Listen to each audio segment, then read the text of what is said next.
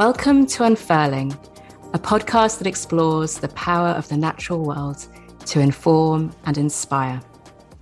I'm Katrina. And I'm Elizabeth. And we're back after almost 3 months. It has been some time, hasn't it, Kat? It has been some time, a busy time. It has. Yeah, there's been a lot going on, not least the fact that I got married in August. Yay! It was lovely. Yeah, it feels so long ago now, but 2 months ago. Yeah. Well, congratulations on behalf of all our listeners. I was very lucky to be there with my husband, and I loved it for many different reasons. But from, I guess, an unfurling perspective, the whole day just felt very infused with nature and the natural world, both being in Devon and where you chose to do it, but also just in your readings. And so it felt like a really unfurling day. It did, didn't it? There were a few moments I was thinking, we should have recorded this for the next episode. But we didn't. It was lovely. It was lovely. So that's been a big life event. But we've both generally been busy, haven't we, with coaching accreditations that we're working on and other things. So, we're conscious it's been a little while. We did in July, we recorded a podcast episode with the Association for Coaching, which was released in September.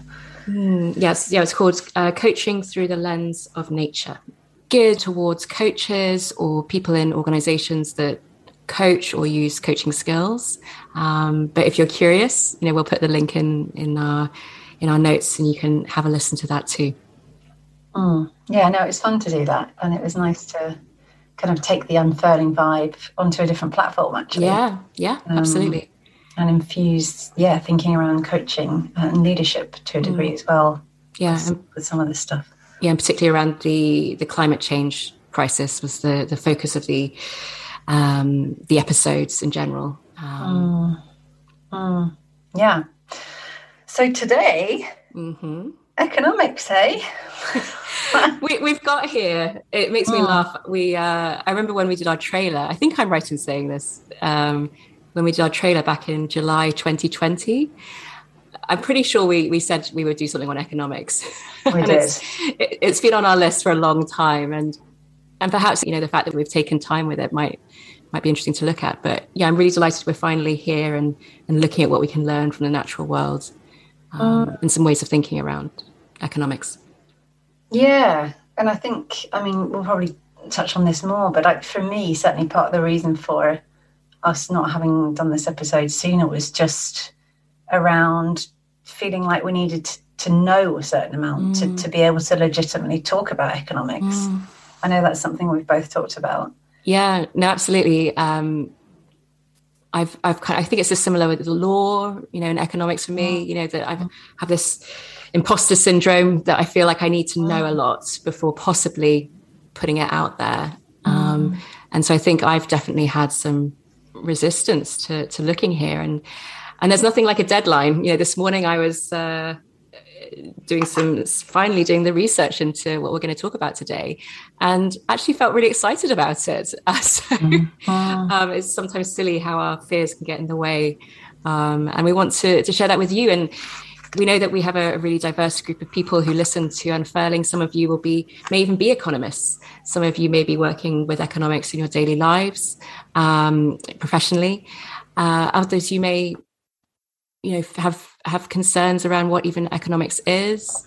So just know that we're coming from this certainly with a beginner's mindset and openness, wanting to share. So there's no minimum bar that you need to have met to be listening today.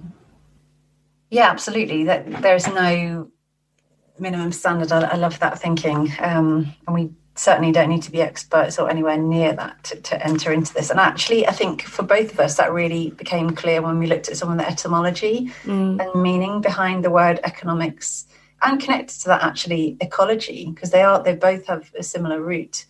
And economy is all about, so there are kind of Greek roots and Latin roots and so on, but it's all around the idea of household management and how we look after our dwellings, our abodes. And I think for both of us, that's really kind of opened up thinking around this, because we all have a home in one way or another, whether that's a group of people, a physical space. And thinking about it as home suddenly almost gives us a kind of permission to speak into that, actually, and a responsibility to speak into that. Yeah, I remember this morning, doing my little Google, about what the online etymology was, and I'll just read it here, and we'll put it in the notes as well. Economics, yes, as you say, kind of comes from Greek and Latin, and the first one that comes up is 1580s, the art of managing a household, from French. And yeah, as you say, that kind of idea of thinking about it as home and then relating that to ecology, which is the branch of science dealing with the relationship of living things to their environments, which kind of comes from German. It really suddenly ironically brought home to me that these are related, and that, we are, even in our mere existence, we are part of economics. We are part of the natural world. And I think it's a really helpful frame as we go through this episode to think about, how we are being with our home, whether that's our internal or external through to the globe. So, just echoing what you've said. Yeah, and this idea of, certainly the kind of root of economics and ecology being connected, it makes me think. So earlier this year in the UK, in February, the Dasgupta review report was released, and this was a report commissioned by the UK government, I think in 2019, and Professor Dasgupta led this review. And it was really a kind of independent review on the economics of biodiversity. So really, like, how do we think differently about the idea that economic growth can only be measured using GDP, and instead, how do we bring ecosystems and the natural world into the heart of economic thinking? And David Attenborough, he talked about this report as really bringing economics and ecology face to face, and asking how do we make them work together? Because to date, economics is often been thought about as quite a separate process, kind of happening over here somewhere, completely disconnected from the natural world. So this review is a real kind of stake in the ground for thinking, how do we think, act, and measure economic success differently? And off the back of the review, the UK Prime Minister Boris Johnson said that this would be at the heart of decision-making going forward, and that it would be brought to COP26, the climate conference that's happening right now as we speak. Yeah. So I'll be really interested to see how that shows up. We'll put a link to the report, because it's I think over 600 pages, so it's quite a read. But there's some really interesting recommendations and kind of thinking that has come from that report, and that is influencing leaders around the world. So hopefully it will be present in decision making at COP26. But going back to the idea that economics and ecology, they can't be seen as separate processes anymore. They're both about our home, how we relate to them, the relationships that form them. And if that's true, we really need to think differently, I think. Yeah, and so touching on thinking differently, today we're looking at one way of thinking differently when it comes to economics. Yes, and with that in mind, we invited Peter Lefort on to this episode. So Peter, he'll introduce himself in a moment, but Peter is someone I came across through my work at the council, and he's doing some really interesting thinking around donut economics and kind of principles of, just really thinking differently about economics and asking different questions. So excited to hear what he has to say. So without further ado, let's join Peter.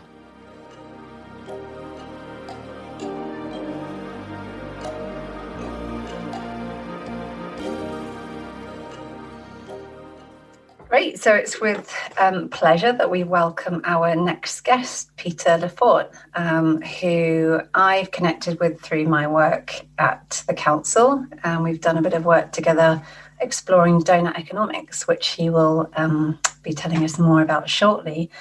Welcome, Peter. Hi, Elizabeth. Hi, Katrina. Thanks for having me.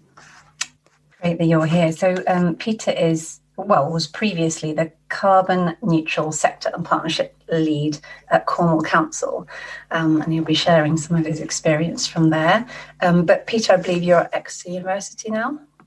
Yeah, that's right. I'm working for the University of Exeter, setting up a new network called the Green Futures Network, which is effectively a new mechanism to support communities, businesses, policymakers to engage with the climate and environmental work that the university is doing. Some really interesting stuff being done, but often it's quite inaccessible, maybe because the academic world is not one that everyone feels comfortable with or familiar with. But also there's just so much information out there. It's very hard for people to navigate that. So part of my work is to help people translate and find what's relevant for whatever it is that they're doing. I love that. I think that would be really helpful with us today, actually, helping us translate and kind of make things easy. So thank you for being here, Peter. We always ask this of guests, and I'm curious to hear from you about this. How are you inspired by the natural world? And how has the natural world influenced your work? Yeah, I love this question. It's a really nice invitation, I think. So I'm fascinated by networks and the way the world operates. So I've been working in environmental network building for over a decade. And that really supports, I think, a perspective on the world that is really influenced by systems, how people come together, how things work or how things don't work, more to the point, in this kind of world.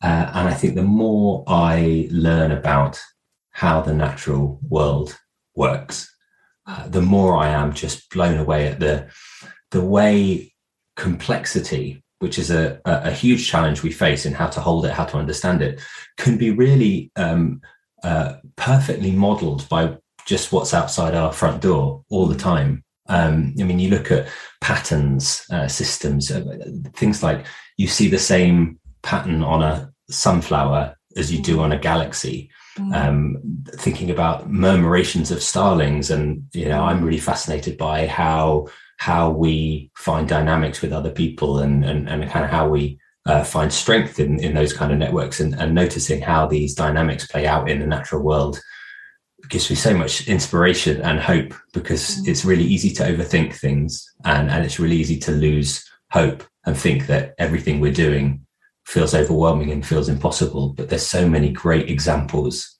of really resilient patterns and models and systems out there that, and I'm well aware I'm only scratching the surface in terms of my understanding of that, but it's an incredible source of inspiration for me. I love that. I'm kind of almost like hearing a magical quality to that as you speak. And a real appreciation of hope. I think it is magical in a way, in that it's so radically different to how we're taught to experience the world, in very linear, controlled ways of we do this and then this thing is going to happen. Whereas, actually thinking about emergence and how things change and how change is not a linear process, sometimes it does feel quite magical, because we have to let go of that part of our brain that wants to understand everything and wants to control everything. And there's a certain vulnerability in that I think taps into something about magic that's really special. Yeah, I love that. It makes me think too of the need to bring other ways of thinking into this: creativity, curiosity. As you say, some of the things maybe that we're not encouraged to use, particularly in, traditionally, well, certainly perceived this way, quite dry topics like economics, like policy making, but actually there's so much opportunity for creative thinking. Yeah, I definitely I would agree. I think with, I'd be the first to admit that I'm not a trained economist. I can't even say the word. I'm not a trained economist, but there's a difference in terms of wanting to understand something by reading about everything that's gone before, and then being able to say, right, well, this is what happened, this is how it works. Now, I think that acknowledgement of the past is really useful, but actually it's much more important, I think, to see how it relates to the other parts of the world and other parts of the system, and to understand how these things start to relate, and understand where the gaps are. And I think that's what brought me to economics. It's not something I thought I would ever be particularly interested in, but it's it's on the periphery of a lot of different things, and kind of coming to it with a an appreciation that it is not everything, but it is a really important part of how a lot of our world functions. I think has given me a kind of a healthy appreciation for the role it can play. Yeah, fascinating. So we're here to think about economics a bit today. It'd be great to hear kind of your thoughts on economics, but particularly through the lens of the natural world. So I know you've spent a bit of time thinking and working on this. How is the natural world? Yeah, how does it infuse your work in economics? So I think what brought me to this was, again, this understanding of the natural world as a place of real inspiration. You know, when you think, when something just feels impossible, thinking, well, how does this work out there? And growth, I think, is a really interesting example of that. And that's one of the things that brought me to this space. You know, economics is not a concept that everybody deals with on a daily basis consciously, but there are certain themes around linear economic growth that are extremely permeable in terms of, you know, they get into how we experience the world. I do a lot of work with businesses, with councils, and this assumption that that's the default. You know, we need to grow. That line on the chart needs to keep going upwards. It's often not necessarily informed by anything in particular, but it is very hard to shake. But again, we look at the natural world, and growth is obviously a huge part of that. And there's a lot of analogies and metaphors drawn between the growth in the natural world and growth of the economy. But I think the key difference is that growth in the natural world is growth with a purpose, and it's not often linear, and it's not often infinite. Things grow and things decay, and there's a fluidity to that. And economies over time grow and decay, but very rarely within an economy does anyone plan for that decay. It tends to be something that's not particularly aspired to for very good reasons.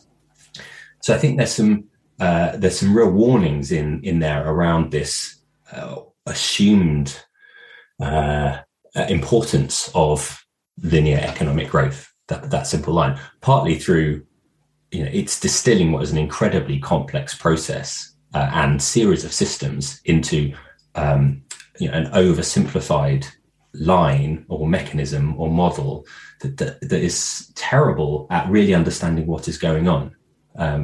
And one of the first ways I got into this was through the circular economy, which I think, you know, now is very well understood. You know, looking at the way things are created, the way resources are used, not in a linear way where we create, we use, and we discard, but in a circular way where once we've used something, there's then a regenerative process where maybe it's through recycling or reuse or upcycling. There's lots of different terms that comes back around. I think circular economy is a great, again, metaphor to help people understand different ways of thinking. And thinking more holistically and more emergently. I think it's still quite limited because, again, it's oversimplifying the process. We cannot, in terms of, in a material way, we can't reuse everything that we have. And there's a lot of waste in these systems. And when we draw nice little round circles, we often leave those things out.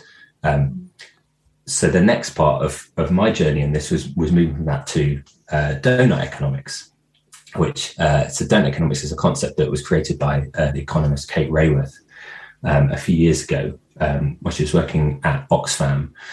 And it's an incredibly simple, but actually the more you understand it, complex model for looking at our economy in a very different way. And this can be our economy at an incredibly local level, looking at a region or a county, or we can look at the whole world. And the principle of it is imagining a ring, a donut, and on the outside we have the planetary boundaries. So the things that we need to sustain in order to keep the planet habitable. So this might include our oceans. It might include air pollution, carbon emissions. There's a huge array of measurements there, and then inside the inside ring of the donut is the social foundation. So this is the part where we have to make sure that every person on the planet has what they need in order to be able to thrive, to live their life, to have every human right that is necessary for them. And the point of this model is about balance. It's about the balance between those two sometimes conflicting tensions. In that we could go all one way and use no resources and protect the planet, but we would exacerbate inequality in a huge degree. We could go completely the other way, give everybody everything that they need, but we would very quickly use up our finite resources. So the donut is that ring in between those two boundaries, that safe space for humanity, and that as a different way of thinking about economics, changing this linear line and kind of bending it round to itself so that we can see actually it's a system. It's not something that we can imagine is going to continue in a particular direction forever. It's fluid. It will change. I think it's an incredibly powerful idea for thinking about what economics actually means in the 21st century. Yeah, there's lots there. Lots I could pick out. You mentioned the word thrive. This is about thriving. And I think that's really important. And going back to your thinking on that upward line on a graph, there's something about thriving and not just growing, which is much more appealing as something to work towards, actually. I love that it brings a humanity into this way of thinking.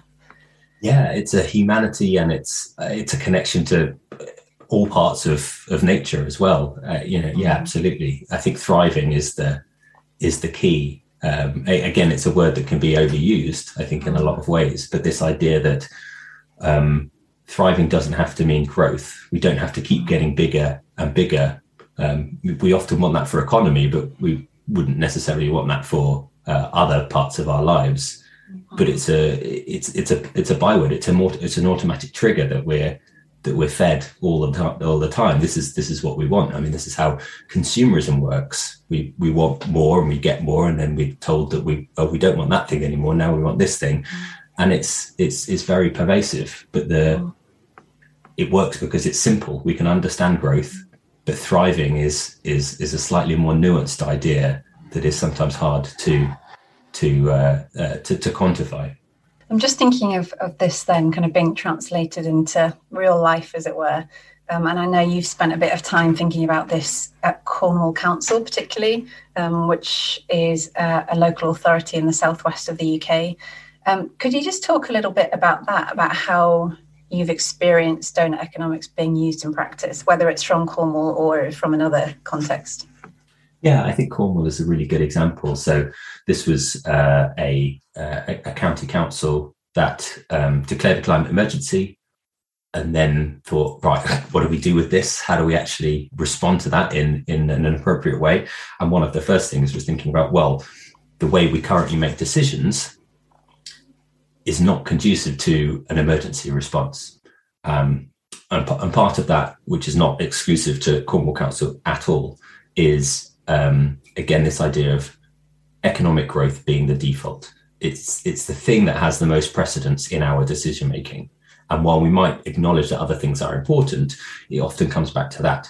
So if we make decisions in a very traditional way, it's very hard to make any choices that don't have economic growth at their center. But if you declare a climate emergency, there's an inherent acceptance that, well, that doesn't work anymore because economic growth isn't the thing that will enable us to thrive. We also need to protect our environments, ensure that we have what we need to keep our residents healthy, that we have enough food.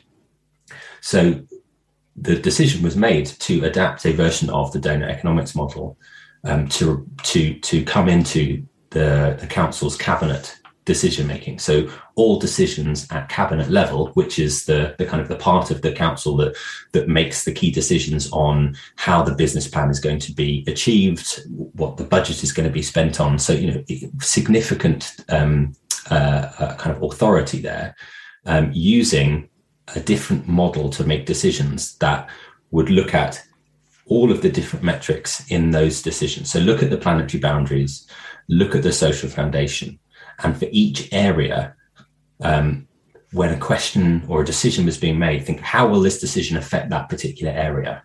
And so there's a lot of work behind the scenes to support councillors and officers to generate answers to those questions. It needed to be very simple. It needed to be very user-friendly. But what we came out with was this model where people could then see a visual representation of this donut and see a kind of color-coded indication of it. This decision, here are the negative impacts we think there are going to be, and here are the positive impacts that we're likely to see. And I think that part of it is incredibly important, because what it does is it moves away from just focusing on the positives and acknowledges that in a complex system, which we are in, and especially when we're thinking about the climate emergency, there is no perfect solution. There's no decision that any of us can make about anything at any time that isn't going to have negative consequences somewhere down the line. And that's okay. We need to be liberated from that and from the anxiety that can create, which is particularly hard for elected members, because any decision that they make that might have negative impacts, there's going to be a backlash to that. But what this model has helped them do is put that in context and say, yes, there might be a negative impact here, but we believe that is outweighed by the positive impact that this decision is going to have in other areas. Can you give us an example of this in practice, like just to help the listeners understand how that looked once it was applied? Yeah, absolutely. So one example is thinking about a project called the Saints Trails, which was an active travel program looking at installing new cycling routes and walking routes. And so you can imagine you sort of visualize the donut. There's a lot of green indicating good around reducing carbon emissions, improving access to nature for residents. But it's not all green. So if we're looking at building infrastructure, there's going to be biodiversity loss, because we're going to put cycle paths down. We're going to change the way land is used, and that can have a negative impact on maybe the amount of carbon that a particular area might store if you're changing it from a field or a hedge into a kind of a tarmac path. Also, there might be slightly more kind of tangential impacts, like it might increase crime if we're creating areas that are unsupervised and there people might be there alone late at night. There's the potential that could increase crime, and that's not to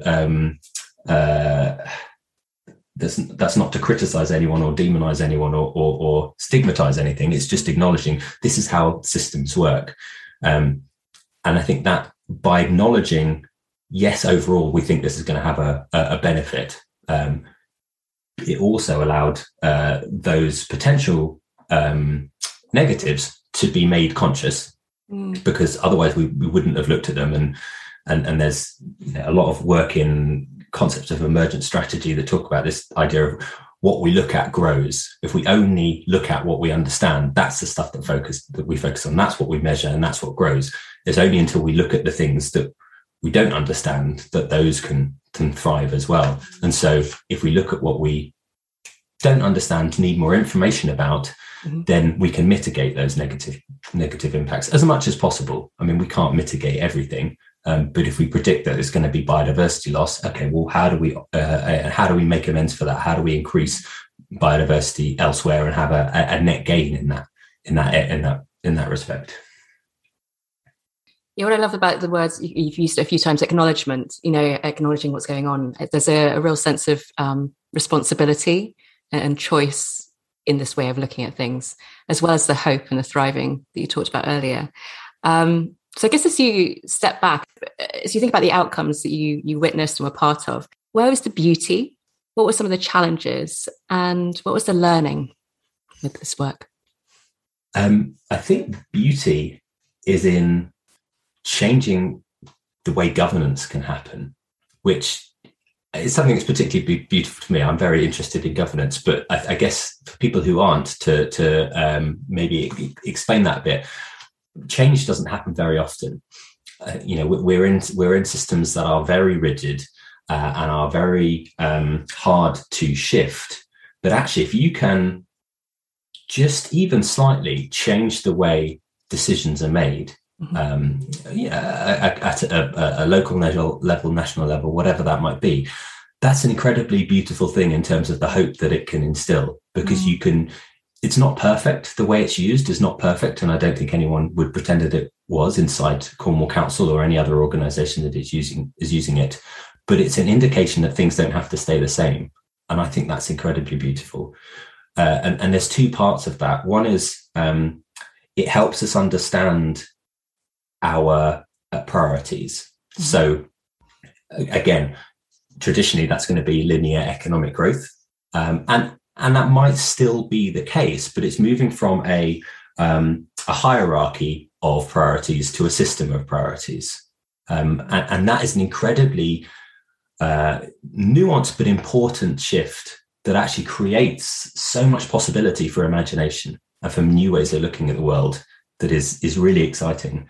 And as well as a shift in priorities, it's also a shift in how we understand knowledge, and starting to accept that ignorance is not shameful. It's not something we should hide or hide from. It's something that we should be clear about, own, and change and understand what we don't know. I think there's a real danger in economics, in climate change, that we have to understand everything before we take action. And it's an incredibly paralyzing perspective. But actually, once we start to think about, well, what do we need to know? What's the bare minimum? If as an organization, we are going to meet our values and our mission, what do we actually need to know in order to do that? It's not everything, but it's probably more than we do know. So let's focus on those gaps and start to fill them and understand that ignorance is not necessarily a problem, but it can be a kind of a guide, I think. So that, I think, was beautiful. I mean, it was definitely challenging at the same time. And it's challenging because we're not changing everything at the same time. These models, in economics, they're only models, and all models are wrong, but some of them are more useful, as the saying goes. And so they're only as good as the people who are using them. And so, the challenge is these ways of thinking don't change overnight. It takes a long time, and it takes collective resilience to be able to do that. Like the murmuration of starlings, these networks, it takes being part of an infrastructure and a network to be able to have the confidence to change and be led by others and lead others, and that's really difficult. That definitely takes a lot of time. Sorry, what's the third part of the question? It's okay. It was a long question. So I guess as you step back from that, so looking at the beauty, the challenges, and just perhaps maybe reflecting just more personally, like what you've learned from your work with donut economics. Yeah, so I think what I've learned from that is that you don't have to replace the model immediately. You don't have to, if we want to change the way our economy functions or the economic models we use, or any kind of models that we want. I think I was very much in the perspective of we need to let go. We need to let go of these models that we're currently using and shift to these other ones. And I think ideologically that is what I believe, but actually starting to see how change is going to happen is it can actually start really, really small. And it's this idea of we can just start to make the existing models obsolete. And then they will drift away over time. And even in the last couple of years, I noticed the way people are talking about economic growth and how actually infinite growth on a finite planet doesn't exist is a much more common idea now than it was a couple of years ago. And I think I've also learned how powerful an idea like donut economics can be, which is something that it's still new from an economic model point of view. It's incredibly new, but there's I could fill my time talking to people about donut economics who have read things online and or seen a talk that I've done and have contacted me, and I'm not even part of that world officially. We have the Donut Economics Action Lab who are doing some amazing stuff, And I know, they've got so much interest that they can't respond to, which is fantastic. There's so much enthusiasm for new models and new ways of looking at the world because people understand that our current one isn't working. And I think I've really learned the power of an idea.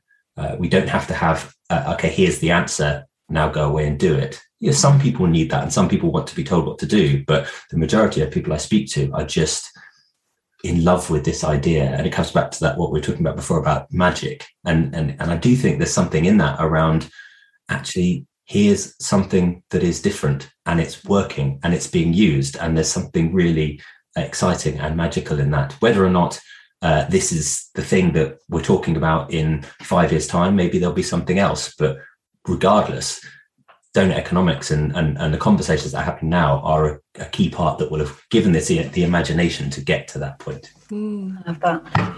Yeah, I loved what you were saying earlier too about the idea that ignorance isn't shameful. And actually that links back to something that Katrina and I have talked about, that big, scary topics like economics, climate change, international development, whatever it might be, can feel very exclusive, can't they? And people don't feel like they have permission or the language or the background or whatever it is that's needed to be part of that conversation. And so that means we miss out on all the voices we need to be part of this. As you say, if we're building networks, we need everybody to be part of that. And I love how inclusive these conversations feel to be. I'm kind of on the edges of some of these conversations and I feel part of it, even though I have no background in economics. And that feels really healthy. I also love the idea that kind of with this work, perhaps the questions are as important as the answers. Yeah, that resonates hugely. And I think the concept of permission is incredibly important. The permission to look at things differently and the permission to not know. And again, I'm drawn back to the metaphor of the murmuration of starlings, because I think it is really powerful when we're talking about how we work with others. I was reading some studies around how those murmurations work, and apparently each starling is kind of aware of the 6 or 7 ones around it, and it follows them and they follow it. And there's something in that that's hugely, that speaks about efficiency, I think, and this idea that no one is carrying the whole thing and they take turns being at the front. And by being part of that smaller cluster, they don't have to know what's going on the other side. It doesn't matter because they're connected to it. They're intrinsically connected to it. And also means that they can coast and that they can conserve energy. And that's a huge part of how those dynamics form, is a way of a group being more efficient than people in isolation. And I think the same is true for the networks that we are a part of, whether that's a kind of a network of kind of mutual interest, or whether it's a network like an organization, like a local council, where different people have different roles and different functions. And not everybody has to understand what everything else that's going on, but there's a level of permission that needs to be given to really believe in that network. And I think one of the problems is that we intrinsically know that something's wrong with a lot of the networks we're a part of, networks of overconsumption and economic growth. And many of the organizations that we are in or around, we can tell when something isn't quite right. And we don't feel like we've got permission to really question those ideas. So when we find ourselves in a space that does encourage that, I think it unlocks something within us that's really important. You touched there on councils and organizations. I'm conscious that we have listeners who may be listening as an interested individual, or perhaps as someone based in an organization or a community group. Do you have any tips or thoughts on how those listeners might draw on the principles of donut economics in their own work, whether they're in an organization or an individual? Yeah, I mean, I would definitely encourage people to read the book and donut economics, and there's lots of great videos and resources out there. I think for me, one of the most important things is it's an invitation to step back and think about, why do we exist as a community group, as an organization? What is our purpose, and how are we trying to get there? And how does how do our actions contribute to that? Because it can help then start to think about, what do we have an impact on and what don't we? What do we need to know and what don't we need to know? And I think there's almost a paradox in starting to hold complexity, in that initially it feels really overwhelming. When we start to understand we're part of this system that is just impossible to understand and is so huge, it can at first point feel like, well, what's the point in doing anything? But actually what complexity can really help us understand is that it liberates us from feeling like we have to do everything, we have to know everything, because we understand we're not responsible for everything in that system. But it can help us really focus on, okay, here's what we can do. Here's how we can slightly shift and nudge that system, and how we can contribute to it and how we are a part of it. And it can really help organizations, big or small, understand their potential impact in that system and how they tell their story of their impact, how they tell that to others to bring in funding or support, but also how they tell it to themselves and how they understand their role and what they're trying to achieve. And that just because the world isn't changing every day, it doesn't mean that they're failing, that they are part of that. They are creating the conditions for change. And I think that's, for me, a really helpful way of looking at it, is that we can't control everything. We can't control all of the change we want to see. But if we can contribute to creating the conditions, then that's when these new ideas can emerge. Thank you. So you've mentioned Kate Raworth's book. You've mentioned the Donut Economics Action Lab. And I guess as we draw to a close, I'm curious about two things. One is, any other resources you think our listeners should look into? And what are some of the key things you'd like our listeners to remember or take away? So I think the other resource I would recommend is the work of Adrienne Maree Brown, who is an incredible activist and author. A book, Emergent Strategy, is a huge source of inspiration to me, which looks a lot about how we can learn from the natural world around biomimicry, around how change happens. And I would highly recommend that to any individual or organization that is wanting to find that permission to look at the world in a different way. In terms of the kind of the key the takeaways, I think what my invitation is to create space for yourself to do this work of stepping back and looking. I'm not going to give a particular tip or solution to that, because it is hard and it is complex, and I don't think that should be understated or oversimplified. But it's an invitation to really think about what isn't working. For a lot of the work that we're doing, certainly in the environmental space, we know what we need to do, and we've known what we've needed to do for 10, 20 years, but it's not happening. But we keep looking at things from a linear perspective of change. Well, if we keep going along this road, it will change. And it will, and it is, but it's very, very slow, and it's too slow. So what we need to do is think about, why isn't it working? Why are these things not happening? What else is going on? What are the blocks in that system? And how do we come at it differently? And I guess it's an invitation. It's this word permission again, to just completely rethink it and notice the assumptions, the biases, the patterns that we get stuck in. Because until we do that, until we notice them, in the same way that until we notice our ignorance and the things we don't know enough about, we're not gonna change it. And it's this thing of what we look at grows. So really think about, what is it that you're looking at? I love that. And I have a slight wry smile on my face, because Elizabeth's been talking to me about donut economics for about 2 or 3 years now. And it took me doing this recording to actually, I spent two and a bit hours this morning reading and listening to some of what you did and some Kate Raworth videos and her website.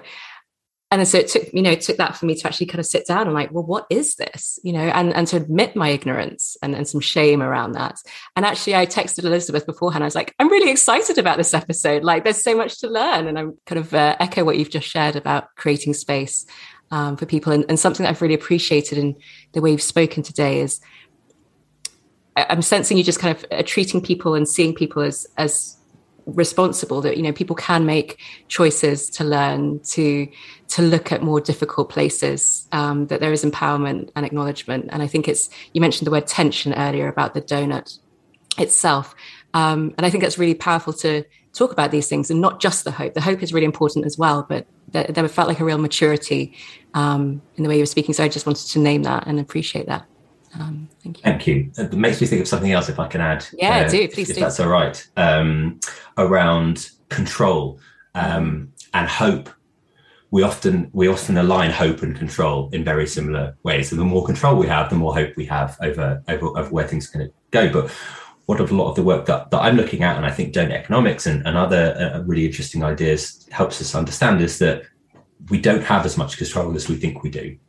And it's really important to realize that, because we need resilience, and resilience in one way is understanding what we have control over and what we don't, and not putting our energy into things we cannot control. But a lot of the work I do with organizations and others, people are still using the language of control. Okay, here's our net zero strategy. Here's how we are going to reach those. And it's the assumption that we can control every part of that journey. And I'd much rather people had those plans than didn't. But the reality is we're not going to be able to control everything that happens. We couldn't control having a global pandemic. We're not going to be able to control the climatic changes we're going to see in the next few years and beyond. And there's a really nice, another resource I would recommend to people to look at, some work by the University of Sussex, a guy called Ian Sterling, who looks at the difference between controlled transitions and caring transformations.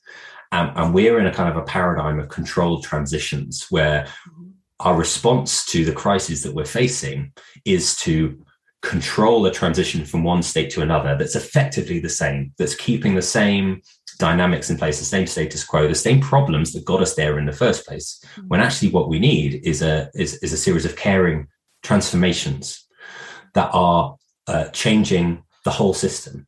And it's a moving away from controlling and knowing where we're going to go and how we're going to get there that is not only rooted in inequity, it's also wildly unrealistic because we can't control it, but an acknowledgement that we don't know what the answer is going to be. We don't know what the future looks like. We don't have all of the solutions just yet, but we need to acknowledge that the path has to be a different one.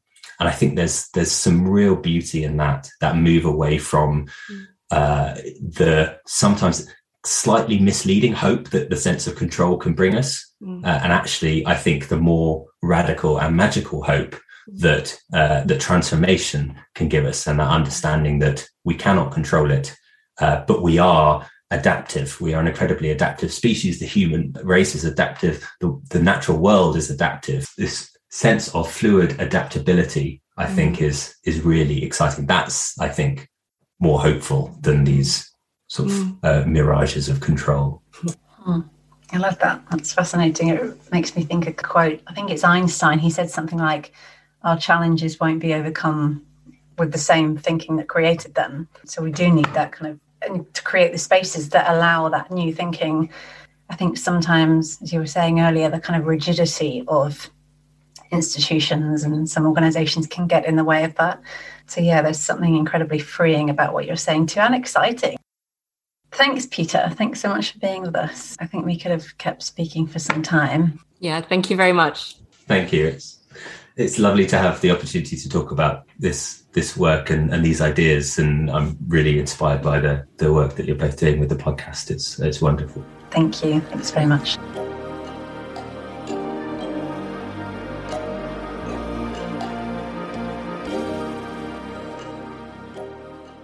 I really enjoyed that, Elizabeth. Yeah, we could have kept speaking for ages, I reckon. Yeah. And what I came away with lots of different things, but one of them was around how Peter talked about hope, which felt, it kind of imbued the magic that he talked about, during the podcast, but also, that sense of responsibility and resilience, and that we don't have to carry it all ourselves, that, we are part of networks and can be adaptive. So yeah, I'm coming away feeling hopeful, but I feel like in quite a grounded way. Yeah, in a way that I think he kind of anchored it to some really a few really practical examples, and certainly like really helpful ways of thinking about how to approach this whole process. Like, yeah, I love the idea of the murmurations, the Starling murmurations, and no one carries the whole thing. We have to instead find our place in that system and respond to what's going on around us. And if the whole kind of mass, if the whole population did that, it would be a very elegant movement, perhaps. I really like that. And I liked how he talked about kind of creating the conditions for change. So it isn't always about doing and kind of, having to always prove outcomes and show all this kind of action. It's as much about what is our mindset in this and how are we approaching this, and are we asking the right questions in the first place so that we can then take the right actions and do the right things. So that idea of the questions being as important as the answers and the outcomes, I think really lodged with me as well. And actually, speaking to questions, it's even, as Peter touched on, the idea of permission, the permission to even ask questions, and for us individually or collectively to name where we don't know and where we feel ignorant is incredibly powerful and important, and starting to be able to think about questions and then to voice them. Yeah, and I think in some ways, as I was hearing him say that, it almost gave me, I felt like I had more permission to be even doing this episode of Unfurling, actually, because we are as much a part of these decision-making processes in our own very unique contextual way as the professors and as the people that do this for a living. And I think that was really liberating, actually. Yeah. When we were speaking before this interview, I said something flippant like, that you and I weren't numbers people, and that we were more about the kind of soft stuff and relationship and creative stuff. But actually, we can be numbers people. We both do tax returns, and we both, I've looked after budgets for organisations, and you've done equivalent things. That like we can be numbers people. Might not necessarily enjoy it, and kind of quite dull at times, but it's that kind of, we sometimes rule ourselves out of these processes, don't we? Which then makes me think to school and, people that did maths and physics. And I did physics at A-level and really enjoyed it. But there was this kind of assumption that the mathsy, numbersy, physicsy stuff was for the smart people. And the softer things like art and English literature were less hard. But actually, literature is hard. It's hard to be creative. It's hard to write a story or a poem. It's a different kind of smarts. And I think this interview's kind of made me go back and, I guess, question some of that stuff as well, Yeah, and question, I studied human sciences at university, which is essentially biology and social sciences. And I've always thought how much it was great, but how even richer it could be with things like economics and some politics and things. So it's also not necessarily boxing ourselves into certain, we are numbers people or we are not, but it's kind of bringing possibilities into studies, but also just how we are wherever we are listening today, allowing for that. Yeah. And in the spirit of Unfurling, actually bringing worlds together, joining up conversations. And actually we all need to do that from wherever we're sitting, I think. Peter also, I think, touched on the kind of scalability of this stuff. And it's interesting to see that in practice. So he talked about the context of the county of Cornwall in England using this thinking. It's also being used at city level in Amsterdam, which I think is fascinating. And they, from day one in the process, brought together all the different departments and decision makers, which was kind of unprecedented, to get everyone around the table. I think there's some really inspiring work going on there. And also the nation of Costa Rica is using this thinking in their thinking about, I think it's called regenerative. They want to be a regenerative nation. That's it. So everything that comes with that. And they are using donut economics as a kind of starting point for some of their thinking, which I thought was really interesting. And then also just kind of while I'm thinking about other countries, it makes me think too of, so I've done quite a bit of work and research in various countries in Africa, and Peter touched on the idea of circular economics and the idea that nothing is wasted. And I see how true that is in certain places more than other places, I think. Like here in the UK, it can be incredibly hard to kind of, challenge people's thinking around whether it's single-use plastics or recycling and all that stuff. But actually, when I've lived and been working in various African contexts, it's just the norm. Like, you just don't waste things. Plastic bottles can always be used for something else, like holding cooking oil or whatever it might be. Tractor tires, I've got real clear images of this decades-old tractor tire that had been fixed and stitched and, healed so many times and was still going strong because people put the time into caring for it. And of course, sometimes that's down to resources and the finance and just not having the money to think any differently. But it just feels far more a normal way of being in some of these contexts. And I'm conscious that can very easily sound, or it could very easily sound, I'm a white female sitting in the UK sort of talking quite idealistically about people not wasting things in certain African contexts. And that is a whole conversation. But it comes to mind, just the idea of waste is less of a thing in certain places. Yeah. Yeah, and at the same time, it also brings in how quickly change can happen. When I can't remember exactly when it was, but in the last few years in the UK, legislation passed that you had to pay for your plastic bags, and very quickly everyone was using cloth bags. I remember I lived in Germany to do my master's years ago, and that was the norm then. So yeah, I guess it's kind of seeing economics within context, the realities, but also the power of legislation when needed, but also the power of individual mindset here as well. And it makes me, when we've been talking about growth, it makes me smile a bit because it makes me think of the growth mindset, which is something we talk about in coaching quite a lot. And it makes me think really, actually, what is my mindset about growth, really? So just flipping that a little bit, just reflecting personally over the last, I guess, 5 years, I've had two boys and have very consciously chosen part-time work. That's been wonderful. And again, a real privilege to be able to do that. I get approached by a lot of people on LinkedIn who say they can build a 6-figure business for me. And essentially, I remember replying to someone saying, actually, no, this isn't the right time for me. I've got a baby and, I'm happy with the amount of coaching that I'm doing right now. And I'm sure what you're offering is great. But equally, this is just where I'm at. And I think as we can start in our own lives and hopefully more collectively and in terms of our countries, thinking, when is time for growth? It doesn't have to be all the time. Can be really powerful.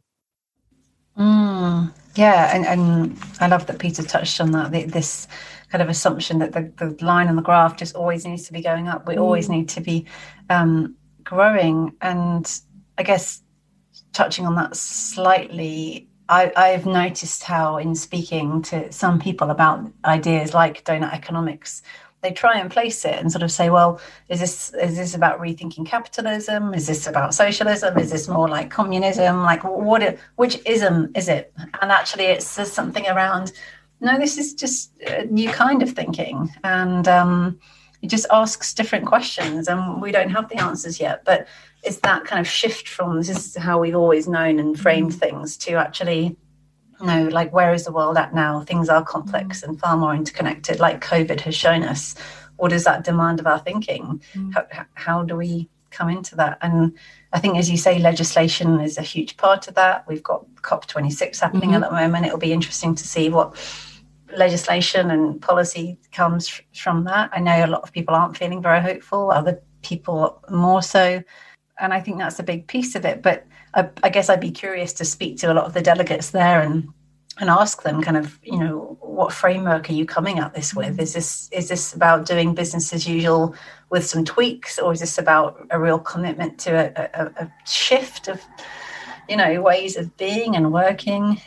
I think that would be really interesting, as you say, the kind of the mindset attached to some of the dry stuff like legislation.